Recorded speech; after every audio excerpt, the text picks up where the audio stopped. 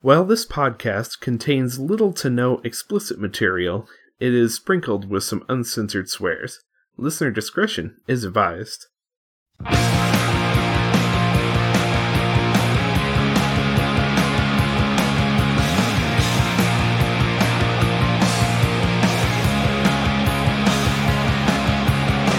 sex change operation got botched. My guardian angel fell asleep on the watch. Now all I've got is a Barbie doll crotch. I've got an angry inch. 6 inches forward and 5 inches back. I got an angry inch. 6 inches forward and 5 inches back. I got an angry inch. I'm from the land where you still hear. Grief is not apparel, not like a dress, a wig, or my sister's high-heeled shoes. It is darker than the man I love who, in my fantasies, comes for me in a silver 6-cylinder chariot. While I wait, I'm the only man who loves me. They call me Star because I listen to dreams and wishes.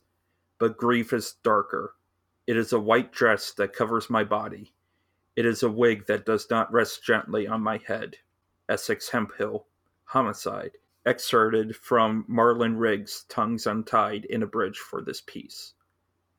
And, if I know anything at all, it's that a wall is just a wall and nothing more at all. It can be broken down. Asada Shakur, I believe in living.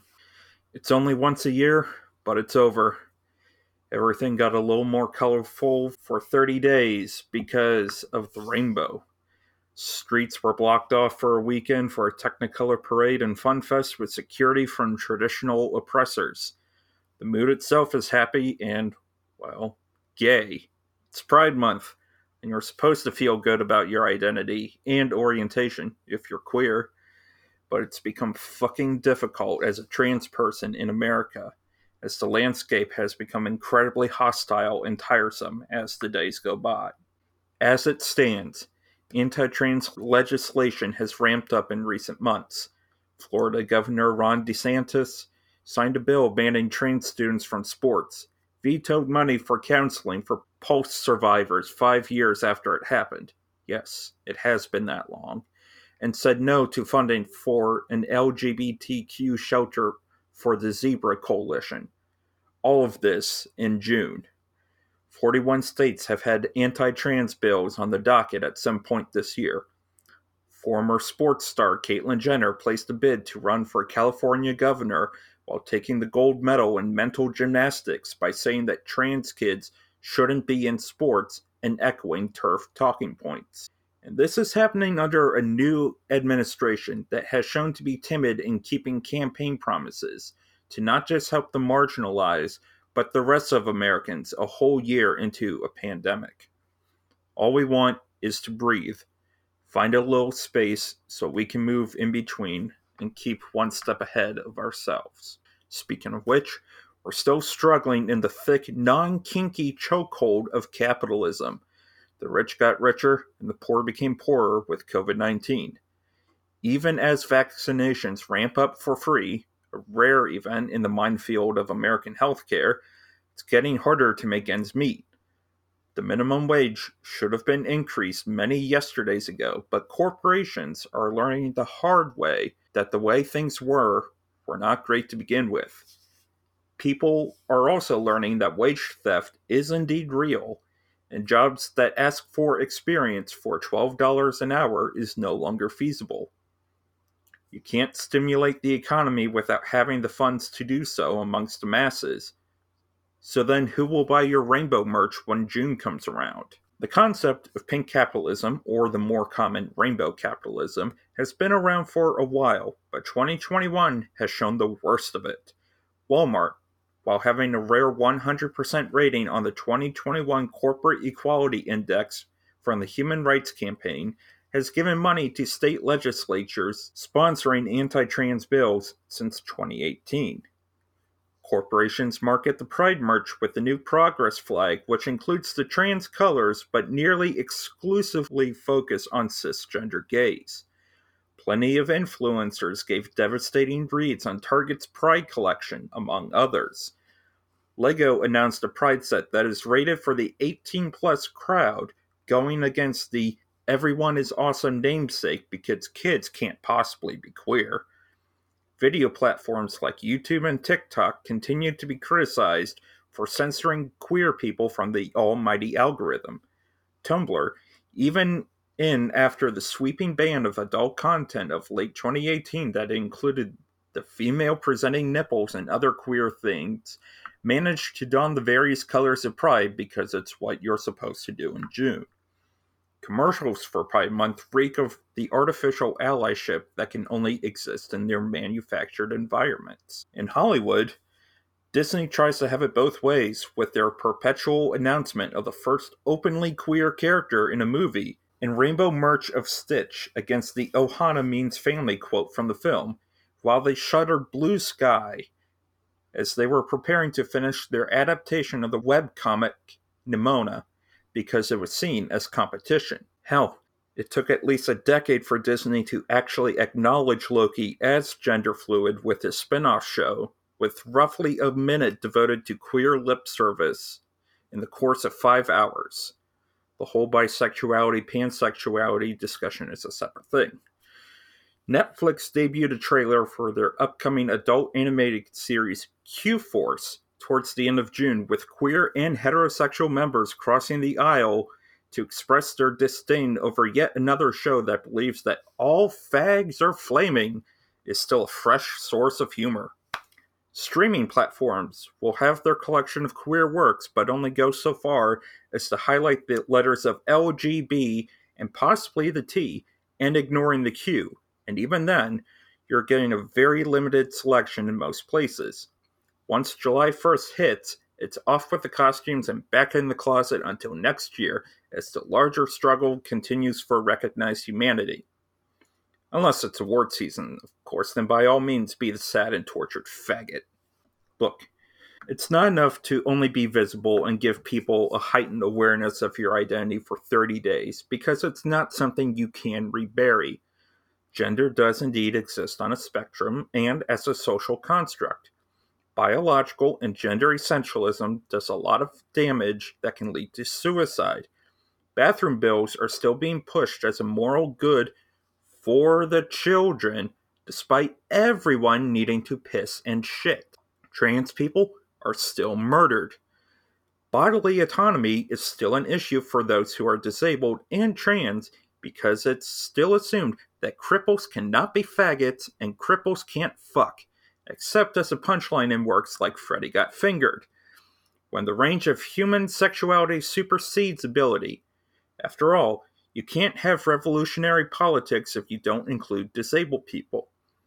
Recent Australian studies have found autistic people are 7 times more likely to be trans or gender non-conforming. 70% identify as not heterosexual, and 1 in 8 queer neurodivergent folk attempted suicide in the past year, with more than 1 in 3 recording an attempt in their lifetime. Compared to able-bodied people, it's twice as high and 5 times compared to able-bodied cis-hets. Once you add intersectional identities to the mix, and the rainbow becomes more vibrant with this stark warning: deny me and be doomed. So, how do you express all of that in the cinematic arts?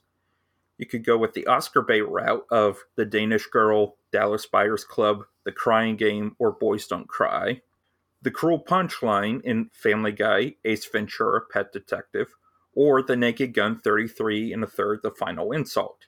The psycho killer Keskase in Sleepaway Camp, Dressed to Kill, Beyond the Valley of the Dolls, ticked off trannies with knives, a piss-poor attempt at aping the Grindhouse aesthetic in CSI, the sex worker on the streets in Tangerine, All About My Mother, The Hangover Part 2, in A Year of 13 Moons, and Pose.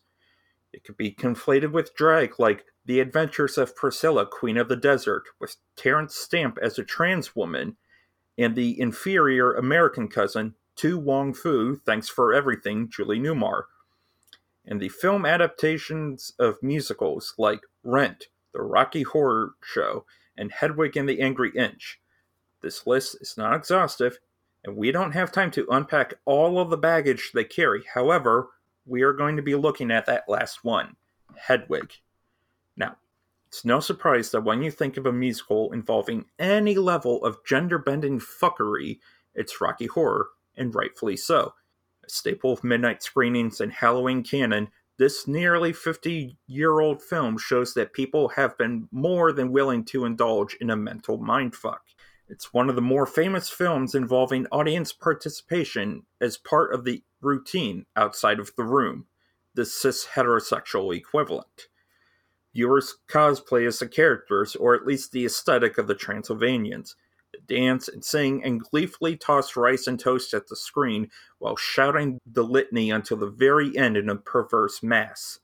But at the end of it all, Brad and Janet don't have the time to process the trauma of that night over at the Frankenstein place, involving some dead faggots in the most entertaining fashion. Their rose-tinted world is gone. For the audience, they can leave the theater and shed the queerness of the night like one of their costumes. 2 hours of absolute pleasure does not fully erase the issues that encompass the queer identity. So then what of Hedwig and their story? It's one of gender queerness that wrestles with dichotomies. East versus West Germany, Adam and Eve, the gender binary, oppressor and victim, and so much more. Let's be clear here.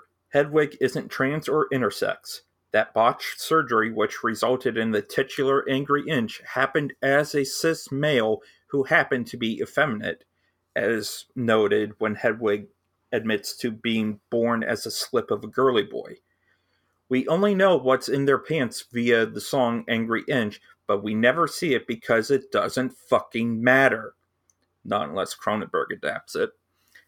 The text states that Hedwig is genderqueer, and that's the point. Hedwig states later in the film that it's what I have to work with, and it's within that line that we have a summary of the human experience. The opening track, Tear Me Down, subtly introduces us to a larger motif in the work, the collage, citation, and art form. From its Dada roots to the DIY mentality of punk, the collage is a critical part of Hedwig's expression and an allegory for ourselves. Hedwig's main outfit in the number is a patchwork denim piece and a cape resembling graffiti from the Berlin Wall and a star-spangled quilt on the back. Yitzhak's exposition about the rise and fall of the wall is illustrated, thanks to Emily Hubley, via Xeroxes of the Berlin Wall and cell animation. The Origin of Love repurposes material from Plato's Symposium and the apocryphal Gospel of Thomas and tosses in some Indian and Egyptian mythology for good measure.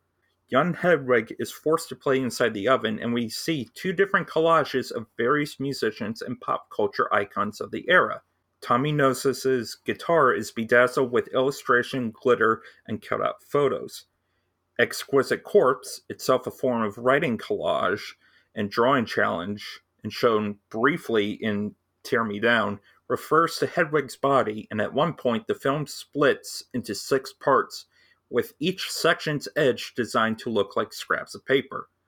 The film itself ends with a tattoo on Hedwig's body, a different kind of canvas from which has borne suffering. By internalizing their previous trauma, it becomes a weapon on everyone near her. We see the start of it within the film's chronology from opening logos to credits when Hedwig unplugs Yitzhak's microphone towards the end of Tear Me Down. Hedwig continues to antagonize the clientele at each Bilgewater's restaurant. It's presumed that Hedwig was molested by her father as a child as his abusive mom throws him out after discovering the 2 of them sleeping together, but it's not exactly clear, even in innuendo. How can I say who touched me most? Song Angry Inch ends in a food fight. You also have the laundromat scene where Hedwig chastises a bandmate for putting a bra in a dryer, and the manager runs off to console him.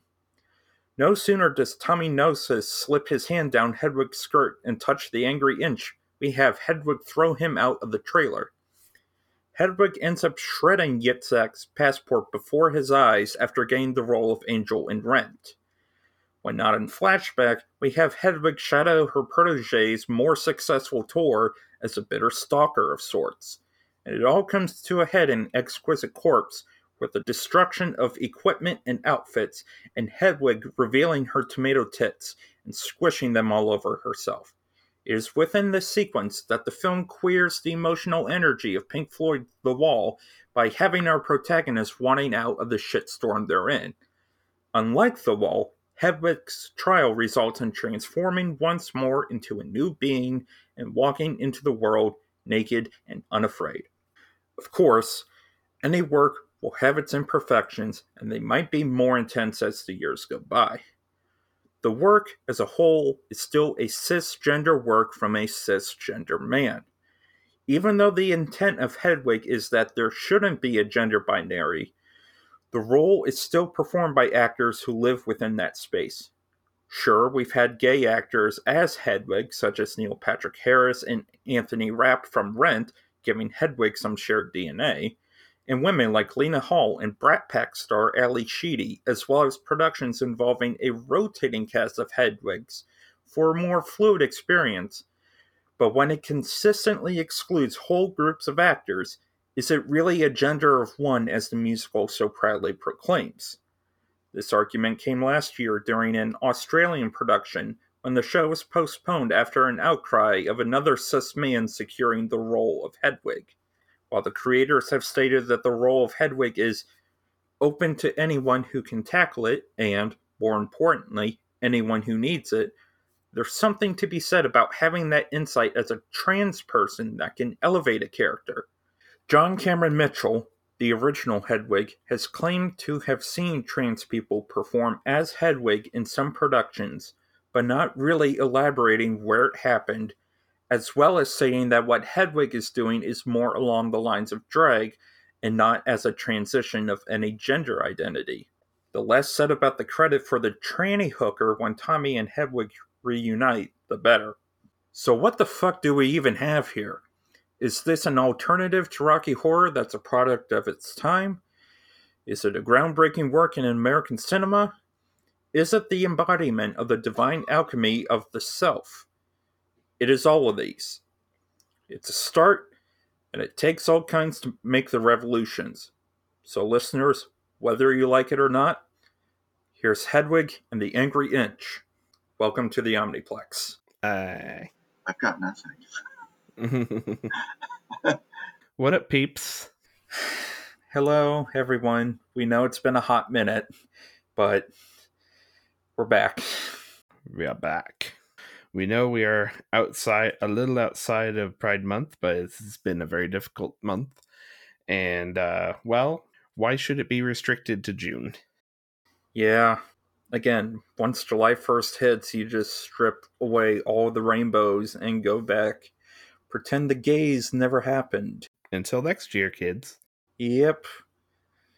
Get back in the fucking closet. Screw that, Julia K. forever. And that is me shouting out a fantastic writer you all should be reading. But yes, so this is I know this was my first time seeing this film, like ever, like any incarnation of this story. Yeah. Which is weird because I've heard all three versions of the soundtrack. Yeah. For history, Hedwig started off as like a character that was then workshopped into a larger off-Broadway stage production, and then it was turned into the movie, and then a decade down the line, it got an official Broadway revival, as well as a Riverdale tribute. God damn that show.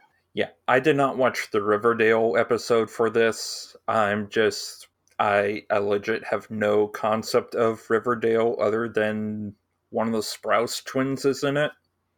And it's dark and edgy Archie. That's all I know. So, unfortunately, You're not going to get that analysis tonight. Yeah. The Broadway revival was Neil Patrick Harris, right? Yes, and others. Yes, but primarily NPH. From what images I've seen, yeah, he can definitely pull off the look of Hedwig, since he sort of did that in a series of unfortunate events. What we're looking at tonight is actually a box office bomb. Yeah. Yeah, a budget of 6 million, but it made back 3.6 million. However, there's an asterisk attached because it premiered on September 12th, 2001. The country was otherwise occupied. Very much so. Mm, ouch. Would it have made more in another time, though? Uh, Probably. Yeah, that is unfortunate timing. Yeah, but you can't really work around, terrorism. Yeah. It's not just something you can. I yeah, Yeah. There's just no two ways about it. Yeah. It got smacked with the bad luck stick very hard. Yeah, I remember like my only awareness of this at the time I was in high school was I had heard like it's a very interesting title. Mm-hmm. It kind of grabs you. And the only association I had at that time was Harry Potter. Yeah, you're not the only one to make that joke, Yeah. nor will you be the last. Nah. Not in this lifetime. I guess for me, my intro to it was like I was browsing like this thick ass book of like movie recommendations from 2005. Like from the description, I'm like, okay, this is intriguing. I'll just bookmark this for later. Mm-hmm. And then I didn't get around to actually watching it until last year when Criterion announced it would be adding that to its esteemed collection. So I picked that up. Honestly, probably somewhere back in the 2000s, I rented a lot of movies, and it's just one of them. I had a weirdo video store, so I rented a lot of weird stuff, and, I want to be broad. So I think my first like actual exposure to it was working at my job a couple of years ago, and putting the soundtrack on, and I think I got the original one, like it was on Spotify, of course. Then I would discover the other two, the movie version and the NPH version, which my preferred is the NPH version, because he just belts it, and his version of Sugar Daddy. Sugar Daddy, yeah, is more rocky, which I like. Like it's real funny because even listening to the soundtrack, it gives you just the barest idea of what's in the actual like play/film. Like it's not easy to follow a story. Not really, and it's not until you watch the film that it sets up and expands upon its backstory. Yeah, I think this just watching it for the cast was my first time experiencing that, and it was almost nothing like I expected it to be. Yeah, it just kind of it's a thing. Like It's a thing. yeah, Mm-hmm. when I first watched it, I'm like, okay, I can dig some of this, but the more that I watched it and studied it, especially for this cast, the more I began to dislike it Yeah. for reasons which we shall get into as time goes on. Yeah. Because there are a good many issues with this film. Yeah. Which is disappointing. Yeah, because I really like the soundtrack and I think it still holds up. Yeah, the soundtrack is good, no question. It's the story that needed Yeah. a bit more work. Hedwig and the Angry Inch is a band, is a punk band, and it is headed up by Hedwig and about 3 or 4 side members. They are kind of playing like the worst gigs in town, often next to Tommy Gnosis concerts, which are the more successful version of Hedwig and their music, which Tommy Gnosis has basically stolen a couple of the songs that Hedwig wrote. Yeah, it basically starts with that simple premise, like they're just playing like buffets, like Denny's style restaurants, Worse than Denny's. Worse than Denny's, yeah. With a very, very unwilling crowd everywhere they go. Hedwig being very in your face to the patrons. Yeah. I mean, it's punk after all. And as it goes on, Hedwig does various monologues. This could almost be like a one-man show if it weren't for some of the side characters. But it kind of evolves into more, and the songs kind of play in a little bit to the plot. As it goes on, Hedwig meets Luther, gives Hedwig sweets, and is Luther who wants to take Hedwig to America, and can't do it as a couple unless, I guess, Hedwig proves that they are a woman. So they hatch kind of a plan to get them to cut off appendages so that they can go over, get married, and stay in America. Well, that kind of backfires as, of course, as the song goes, the surgery got botched. Luther leaves Hedwig for another man. So Hedwig now lives in a trailer and meets Tommy Gnosis, which that's kind of later in the story, later in the movie, that whole background. Mm-hmm. Tommy Gnosis is 17, by the way. Yes. Not in present, but when they met. Like, it's, I think the impression given is it's been some years since. At least a year or two, probably, but at the same time, though, we're getting into further issues, but yes, plot. Okay, yeah. So Hedwig gets into a relationship with Tommy Gnosis after showing him Tommy. Hedwig christens. Yes. Yeah. Christens him Tommy Gnosis, like after trying to find like a persona, and after, well, I'll skip over that detail of how they meet, but basically they invite him to a show, leaves the Hedwig and the Angry Inch business card, and Tommy goes to show and is awestruck, and then they meet after, and he's like, I don't think I could do what you do. And they're like, yeah, sure you can. So basically teaches him everything that they know. And they form a relationship and write songs. And, Tommy is scared off when they try to have sex. And so after that, he goes on to become a big rock star.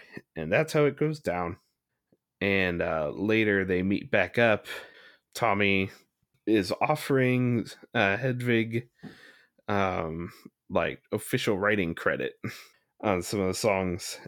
And well, they're in a car and they hit a truck, which makes headlines like they're fine, but apparently it kind of sends Tommy's career into a spiral, which makes Hedwig famous. The newspapers think that Hedwig is a hooker that Tommy picked up. So that's what kind of ruins his reputation. After some heartfelt songs, Hedwig transforms into basically Tommy's persona. And basically kind of comes to terms with who they are, and goes off into the street naked. And that's the last we see. Yeah, it's... That's a basic summary of the film. Do we want to get into the positives first? Yeah, we can get into the positives. The origin of love, just the entire sequence. Mm-hmm. And that's really good. Yeah, it's beautiful animation. Again, borrowing from Plato's Symposium and the Gospel of Thomas here and there, and mishmash of everything, and you get this lovingly animated sequence from Emily Hubley, who is a daughter of Faith and John Hubley. Legends. I've got a book by them. Yes. Yeah, she does a lot. Well, a few short films here and there, but primarily this is legacy animation. That's pretty neat. Like she did like some of the illustrations that you would see like in Tear Me Down with those graphics. And then like the end, I guess you would call it collaboration animation at the end during Midnight Radio. Mm-hmm. Um so yeah, Origin of Love, easily one of the highlights. Also the sentiment behind Wig in a Box, one of the more highly cited songs from this musical. Yes, and yeah, that's another version where I prefer the NPH, just simply for the line, you know, now it's time for you to sing the beautiful words that I wrote, and then I put on some makeup, lovely. Put on the 8-track. What's an 8-track? Just that little slip in. It's a Yeah, nice touch. Acknowledging the time. yeah, Yeah. yeah, yeah. Because Hedwig grew up in East Berlin, Mm-hmm. which, like, if not when it was built, but like shortly thereafter, which kind of tells you when Hedwig was born and how old Hedwig is, Mm-hmm. which will come later. But yeah, uh, the sentiment of Wig in a Box in that, you know, just like this simple costume adornment can help bring about euphoria and how you express your gender. It's a noble sentiment. It still has resonance. Yeah, Uh, it does. yeah, the Angry Inch song is in itself leaning more towards like the punk end of things, but I prefer the Neil Patrick Harris version because it sounds a little bit angrier than what we hear in the movie. Yeah. Like that one definitely has a bit more edge to it, and it's kind of like this angry, like that pissed off faggot punk that you would hear in bands like Pansy Division. You know, groups like them that do speak from experience. Yeah. Like the especially the line, which I can only hear it now, his version when I hear the song is like he took the good stuff and Oh yeah, right. ran. Yeah, where it's like Hedwig's lament that segues into Exquisite Corpse. And Yes, yeah. Exquisite Corpse, it's like the production itself within the context of the film is one of the more kinetic pieces, especially with the cinematography, the strobing, which I'm finding as I get older, I'm having more and more difficulty watching that stuff. Same here. Yeah, strobe effects are just they ain't doing it for me at all. Yeah, I've never really been able to. You know, I did not appreciate that strobing fight scene in Matrix Revolutions. The Rise of Skywalker, it broke me. Yeah. Yeah, Rise of Skywalker is bad, but Gaspar Noé did it the worst. Oh my. Noé was someone who, when I was in my weird video store phase, I just really hated. Noé was the person that put an epilepsy warning midway through his film while it was strobing. Yeah, that's why I hate him. Oh wow. Like had already started the sequence and then put a trigger warning. Yes. Oh, that's awful. That's why I hate Yes. him. In a lesser known sequence called We Fuck Alone, Oh man. which is intensely explicit, but it's 23 minutes of constant strobing and masturbation. Mm. Oh my. Unsimulated. And the Oh. and the epilepsy warning does not come in until like 2 minutes in. Wow. That's kind of a dick move. And the warning strobes itself. That's an ultimate dick move. So yeah, okay. Exquisite Corpse. Again, leaning more towards like the punk end of the music spectrum. Mm-hmm. It's honestly, it's kind of a shame it's abridged in the film. Yeah. Yeah, because like there's like a bridge within Exquisite Corpse that has like this beautiful lyric.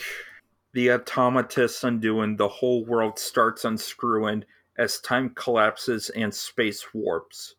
You see decay and ruin. I tell you, no, no, no, no. You make such an exquisite corpse. I kind of wanted to have that in the film, but that's just me. All film adaptations and musicals make some edits to their music, I find. But the thing is that this was directed by Hedwig. Yes, this is true. Like written and directed. Yeah, written and directed and performed. Mm-hmm. So you could have easily just put that in there. Now there are some songs that were indeed left on the cutting room floor. Mm-hmm. And honestly for good reason, because I can't remember them because they Mm-hmm. sound very generic rock. Yeah. Yeah. Like Yeah, if you pressed me, I wouldn't be able to name which songs were left out. yeah. See? Yeah. There you go. So, But- yeah, well done. Yeah. But yeah, I wish that lyric was put back into the film. But that's just me. What about all of y'all? What positives do you see in this? I just think that I like the music. Yeah. And It's well acted. yeah, it is very well acted. I liked being able to see like how the songs wove in out of the story, and it's like oh, okay, that makes more sense. I did also like being able to see essentially a music video for Origin of Love, which is a kick-ass song. I watched it with my girlfriend who had already seen it, and like she explained to me the plot, and I was like, yeah, but what's that like? Like in the film, like the plot, just describing the plot doesn't really like denote the experience, you know. Yeah. Oh yeah. So it's still, even after having the plot described to me, it's still nothing like I expected, which is good. Yeah, it was just interesting to finally be able to see the story. Shall we get into the negatives? I'm just gonna let you run here. Okay. So we brought up the fact that Tommy is 17. Now, Hedwig at this point can be assumed to be at least in their 30s. Mm-hmm. It's a 2001. Well, not so much 2001 within like the release of the film, right. The Property, but within the timeline of the story. Within the timeline of the story, right? Yeah. We can safely assume that Hedwig is in their 30s, based upon being raised in East Berlin, being dumped by Luther when the Berlin Wall came down, and seeing that on television, Mm-hmm. and then just kind of going about their life. Now, the fact that I had to look up age of consent for this cast, okay? The age of consent in Kansas is indeed 17, but obviously that does not excuse Yeah, that It's still- age gap. it's still pretty gross. Very gross. The fact that Tommy is not technically an adult when they first meet, because how they meet is Tommy's jerking off in the bathtub while Hedwig is babysitting. Uh-huh. Which I should bring up. There isn't. Why the fuck couldn't Tommy just watch Mm-hmm. the baby himself? Why the hell was Hedwig involved? Yeah, that was my question. I was very confused by all that. Because Tommy is clearly old enough to do that. Mm-hmm. So I take it that Hedwig was babysitting both of them? Or it was just like in the neighborhood? Or what was happening? I legit don't know, but Okay, good. I'm not the only one. yeah. So Just like kind of walks by with the baby, puts the baby down, finishes, so to speak. yeah, finishes Tommy off in the worst hand job I have ever put my eyes to. You don't see anything, but at the same time, you get an idea. You don't see anything, but you hear how loud it is. And no, no, that no, no, no, no, no, no, no, no, no. That's and Tommy does not object to this at all. Nope. In fact, he just kind of. I feel gross talking about this. Moving along. Yes. Yeah, and then the fact that "Wicked Little Town" is essentially the song that Hedwig wrote for Tommy to Tommy. Okay, Yeah. because Hedwig does admit while talking with her groupies or heads, as is known in the pop culture sphere, that Hedwig did find Tommy to be incredibly hot. I'm like, no, stop it. Get some Mm-hmm. help. Stop. Mm. Don't do that. Yeah. So you have this grown ass adult who has the hots for a minor Mm-hmm. for all legal intents and purposes, Yes. and then grooming him via rock education to the point where you get the sequence where Tommy takes Hedwig through the wall of laundry that doesn't seem to end, and then they make out for a bit. Well, first breathing into his mouth, religious symbolism, which there's a lot of here, Oh, yeah. and then the slip down the skirt, and then, And then, boop, it's done.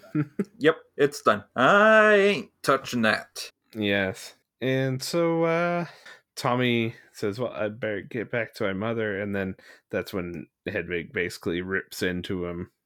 It's like, yeah, that's right. You go back to your mother. And like Tommy leaves. Yeah, it's already bad enough that we're still doing and still having the whole predatory trans person discourse within goddamn 2021. It's kind of amazing we're still having. Yeah. Like, you'd be surprised how many people just shrug this off when they watch the movie. And it's only when you stop to think about it, it's like, wait a fucking minute. Yeah. I have to stop to think about it. Like I was thinking about the entire time. Like just how like, oh, he's very young. Like, like like there's a brief 2-second shot of him basically playing for his version of Life Teen with the church guitar band and whatnot. I'm like, if you're still doing Life Teen, you shouldn't be trying to fuck a 30-year-old. or the 30-year-old shouldn't be trying to fuck him. Well, yes, that Yeah. too. Very much Yeah. that too. Yeah.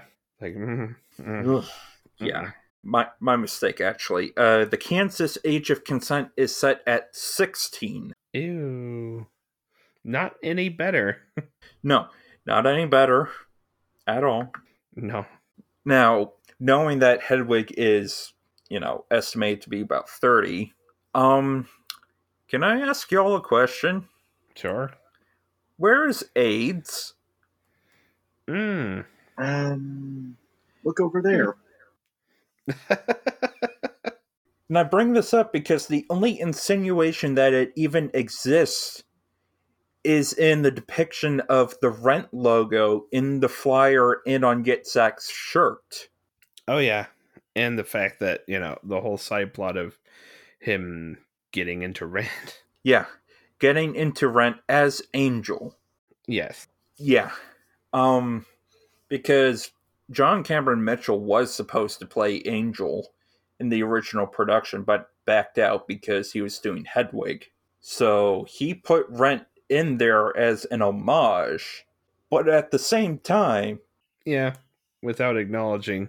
yeah, without acknowledging the fact that the AIDS crisis was still very much a thing going on, especially in the 80s when Hedwig immigrated to America. And, Not really even a mention. yeah, not a mention at all, which is weird because of how Hedwig describes, again, within the same set of groupies, how she would used to give a lot of jobs and they were called blow. I pointed this out yesterday, but I find it fascinating that, of all things, the super white liberal Doonesbury did a better job, which is just wild to me because Gary Trudeau could have not done that. And he did, and honestly, the Andy Lippincott stuff is some of the best stuff he ever wrote, so go figure. Yeah. But yeah, Hedwig does exist in a timeline where the AIDS crisis definitely happened. The movie Philadelphia definitely existed. Marlon Riggs died, among other AIDS-related things. Like the fact that Team America, World Police, talked more about AIDS than Hedwig. And all they had to do was repeat the word AIDS over and over and over and over and over and over again. Everyone has AIDS. My grandma and my dog go blue. AIDS. The Pope has got it, and so do you. Come on, everybody, we got quilting to do. We're gonna break down these barricades. Everyone has AIDS.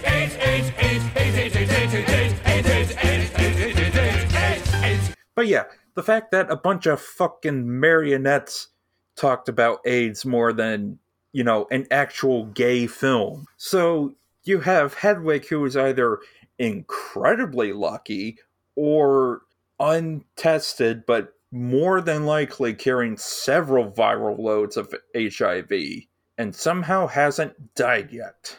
Again, you're talking about this, and all I can think about is Pose, which dealt with this at length. Yeah. And very well, and is also a great show. Yeah. I mean, considering Pose is part of that drag canon that is more or less, well, not just inspired by the actual houses, but Paris is Burning, the iconic drag documentary, but not the only one. It's not the only one. You have to look to the 60s with The Queen as one of the earliest drag documentaries, but more people are more familiar with Paris is Burning thanks to motherfucking RuPaul. But yeah, AIDS. Non-existent. It's just amazing the amount of TV shows that have come back for this season, that filmed over COVID, and just how many of them choose to acknowledge COVID or what they do with it is kind of fascinating to me. I mean, hell, didn't Captain Planet have an episode about AIDS? Yes. I believe they did. You can't get AIDS from casual contact. Hugging, touching, they're okay. You can use the same water fountain or eat in the same cafeteria. Deal with the real, people. Okay, so where's your fucking excuse? It's of the era. You're dealing with LGBT material. Seriously, there's no excuse for this exclusion of AIDS. Yeah, no. If you didn't have Rent on the shirt or the flyer or have that whole subplot and swap it out for any other musical, I wouldn't be making a deal out of this. Yeah. But I have to, because you imply that AIDS does exist. You're doing Rent, for fuck's sake. Yeah. And look, Rent is not good at all. The intellectual property that is Rent is not good. I watched the film, unfortunately, and people needed to be punched in the face, dick, crotch, wherever. Maced. Yeah. The film room covered that one on an earlier episode with our friend JJ Hawkins. And wow, yeah. It confused me because watching that film, it's like, is this just a bad adaptation, or is like the thing itself not very good? And the answer is, well, a little bit of both. Yeah, it's definitely a little bit of both. Yeah, so you have, Yitzhak trying out and securing the part of Angel, a character that does indeed die at the end of Rent, of AIDS. Yes, Hedwig kind of disallows that by holding up his passport. Let's just get into the whole abusive nature of Hedwig, because Hedwig is not redeemed at the end by any means. No, Hedwig is still very much a prick, even if that prick is only 1 inch. Yeah, so to speak. Yeah, because again, I outlined like most of the main points at the start, and just like honestly, the best character in Hedwig was not Hedwig, but Yitzhak. like, it's not even clear what Yitzhak's relation is to Hedwig, because in the text it says that they are a married couple, but there's no mention at all of them being married. And within the context of the film, via deleted scenes, Hedwig and Yitzhak competed in drag shows out east, where Yitzhak was a drag queen who went under the name Crystal Knock. Yes. I just really want to stop and point out, oh God, ouch. Yeah. And it's at that point within the deleted scene that backstage, after Yitzhak gets a stellar performance and applause from the crowd, that she undoes her wig and reveals a a woman. Because there are readings out there that says Yitzhak is a trans man, but I don't know if I can fully. It's very much left up to the audience's interpretation compared to Hedwig. But yeah, Crystal Nacht, which not one of the worst drag names I've heard in fiction. Again, that title also goes to RuPaul as Rachel Slur in Tu Wong Fu, where she dons a sparkly Confederate dress. Oh boy. Yes. Oh my. Yes. Oh geez. It's one scene. Oh geez. Yeah, Yitzhak really gets the worst of it, because if you pay attention to the performance, you can see looks of desperation while he's in the background and Hedwig's doing her thing. You can see her just looking off into the distance and half-heartedly singing along to the songs or providing the backup vocals, because Hedwig does in a way see Yitzhak as more talented, hence the unplugging of the microphone at the end of Tear Me Down. Yeah. And so, at the end of Hedwig during Midnight Radio, what Hedwig in this newly transformed self, not Tommy Gnosis, but just self, proceeds to pass the wig to Yitzhak, and we see this sequence of Yitzhak crowd surfing as a woman with the wig on in a red sparkly dress. Kind of taking over the persona a little bit. A little bit, yes, but at the same time, that's supposed to be seen as the ultimate redeeming factor in Hedwig's arc. Yeah, everything kind of shifts over one, it seems. Yeah, Hedwig is an ass. I don't know how much more to go on about that abusive behavior. Yeah, it's not great all the way through. No, not at all. Jeez, yeah, especially in that moment with the passport. It's just let him go. What's your I think the line, what's wrong with you? What's your problem? Yeah, indeed. Yeah, and it's the band somehow gets together, at the end, because they all leave and they don't really have a reason to continue working for Hedwig. There's no real need to support Hedwig's therapy vanity project. Yes, this is true. It's what this is. It's vanity and therapy at the same time. That's a good way of describing a lot of art. I mean, I've seen worse vanity projects, but they all get together at the end and stick it through Exquisite Corpse and Midnight Radio, and I don't know why, though. And it's not like the rest of the band has any character motivation. They're barely there. Yeah, they're barely characters. And then, who's up for some revisionism? Yes. Always. Okay, so the film right now is going to turn 20 this year.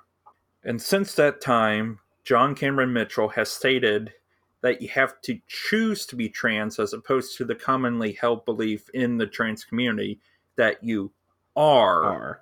Mm-hmm. Yes. And then wildly revising when Hedwig's surgery took place, because he moved it from 20 to 4. Okay?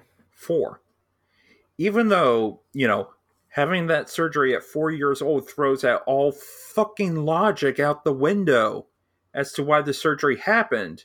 So now I'm forced to deal with genderqueer child brides. Oh no.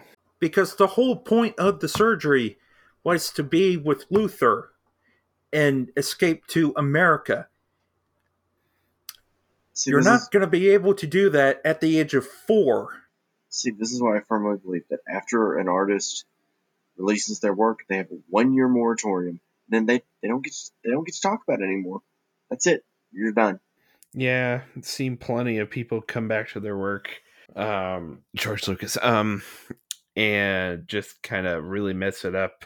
Unless you're Mike Judge and you're coming back to Beavis and Butthead, just to show us you could still do it exactly the same, don't go back. Richard Kelly. I'm sorry. I'm not sure why I just said Richard Actually, Kelly you know there. what? Actually, no. I just thought of another exception. If you're Yes. Chris Matheson and Ed Solomon, y'all doing Bill and Ted 3, y'all are exceptions too. Yes. How about this? If you're not doing idiot comedy, don't go back.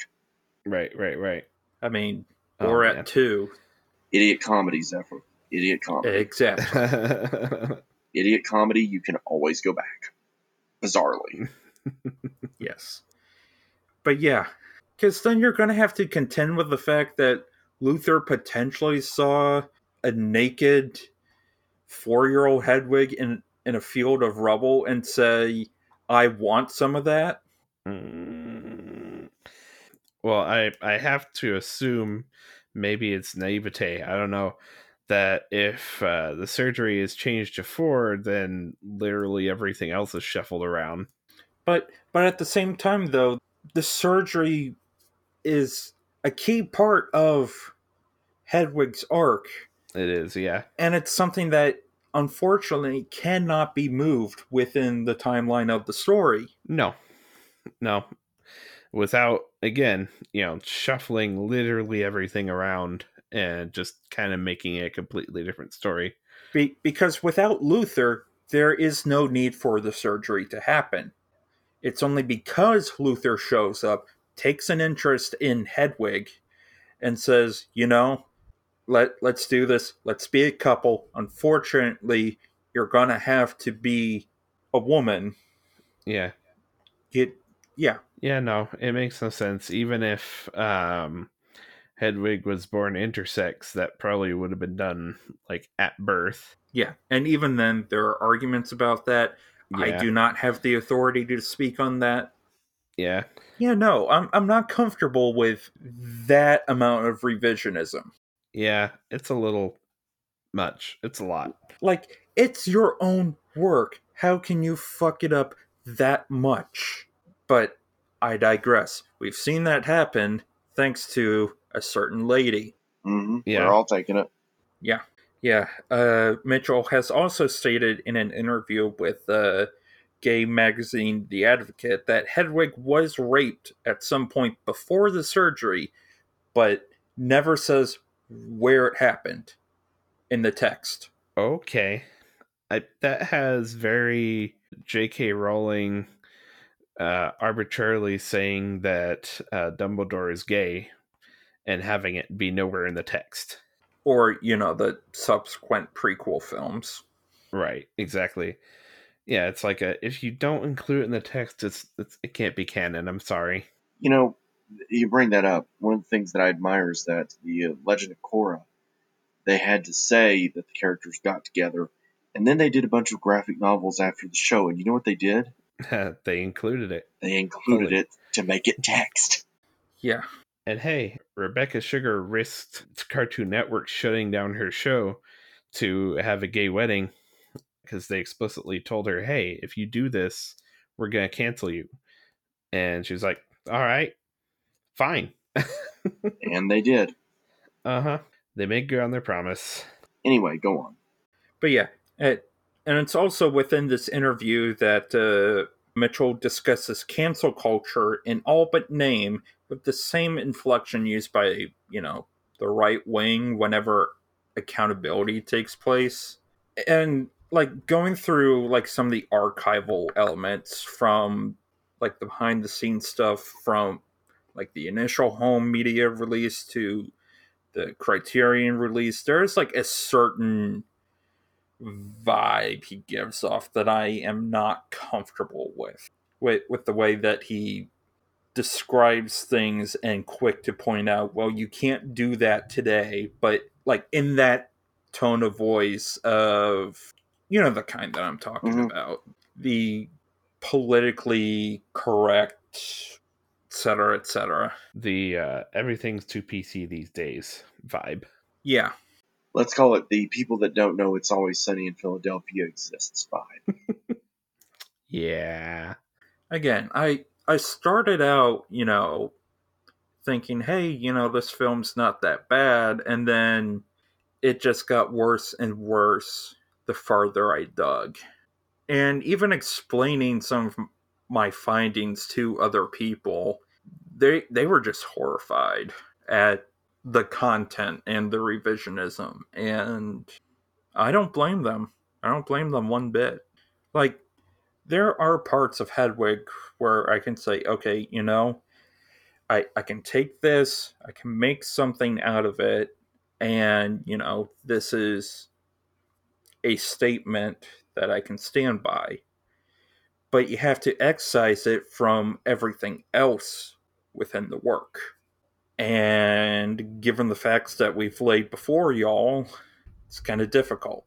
And it honestly sucks. It honestly does suck watching or viewing it through a trans lens, because here's something that, yeah, knowing your cinematic history and trans portrayals, you're iffy because of when it was released, and digesting that work, and you want to take away something good from it, but at the same time there's too many outside factors involved that make this difficult to recommend to other people. Yeah, it also came out at a time where like there was hardly any representation, and like it was just starting to creep into TV, but just in the broadest sense. And even then very stereotyped. Yes, very much. That's one of those things you can definitely say it's of its time. At the same time, apparently it still lives, like, since, the creator changed stuff around Drastically. drastically. Yeah, then it's still, or a reflection of that. And at the same time, like, I can't speak any further to that, but yeah, it's a weird thing. It It is. it is a it is a very weird thing, and it's not like there's quote unquote problematic material that is queer. I mean, John Waters exists, Yeah, John but Waters is his own thing. yeah, I love that guy, and I'm scared to death of his movies. like personally, I think Female Trouble is an absolute riot. Hmm. And yeah, it's trashy, but that's also the whole point. You see Divine go from, this innocent little schoolgirl, and just because she didn't get her cha cha heels, she goes all the way downhill to a life of crime and the electric chair at the very end. There's no, there's no redemption for Divine's character. But that's also the point. Because if you were to play that same story as, the conventional 50s melodrama that it often was, would have gone exactly the same way. Well, John Waters did the 50s melodrama. It was called I Polyester. was about to touch on polyester, damn it. Oh, because I was about to get to the point that one of the things that I love about Waters, and I heard this brought up on 80s All Over today when I was listening to an old episode of it, was that Waters was smart enough to figure out that Divine and Tab Hunter were like one of the great comedy duos that we only sadly got 2 films from. Mm-hmm. And I agree. We could have had infinitely more films between those 2. Yeah. But yeah, there's stuff out there. You just need to know how to dissect it and think critically of things instead of having it be spoon-fed, which... There's definitely more out there than there was, especially, there was stuff out there in 2001, but, not near enough access to it. Right. And even today, we still get the queer films put out by the major studios, but it's more and more that you need to dive into the indie scene, like deep into the indie scene, in order to find stuff that's, I don't want to say authentic, but just like stuff that's a little freer in a way of expression. Because again, this Hedwig only had $6 million as a budget, and they workshopped things with Sundance Labs. This had indie-ish backing, and it was released under the Fine Line Features, the indie arm of New Line Cinema. So technically, yes, it is independent, but independent in the sense of like it had backing. It had backing. It had high-ish studio backing. Yeah, indie is a weird term anymore. It is. It is, and really at this point, that's kind of the only way to go. And like I said this in last year's Pride episode, and I'll say it again, it's like the only way that we're gonna, see ourselves is without as much restraint in the indie scene. And even then, you got to do it yourself. Yeah. I don't have much more to say other than like a very reluctant recommend for this film. I kind of feel like Michael Douglas at the end of Traffic, where it's like, look, I'm just really here to listen and learn. Yes. Oh, yes. All right. So, of course, all the usual stuff. You can find us at theomniplex.org. Find us on Facebook, facebook.com/theomniplex. Twitter, same, at theomniplex. Email us at theomniplexpodcast@gmail.com. Like us, rate us on iTunes. I guess you don't do likes on iTunes. Well, I guess it's Apple Podcasts now. But questions, comments, snide remarks. Snide remarks. We take snide remarks, suggestions, anything. And, tell a friend. Tell a friend if you like this cast. Little stuff like that helps us out a lot. So we appreciate y'all. So we will be back next time. You're spinning your new 45s, all the misfits and the losers.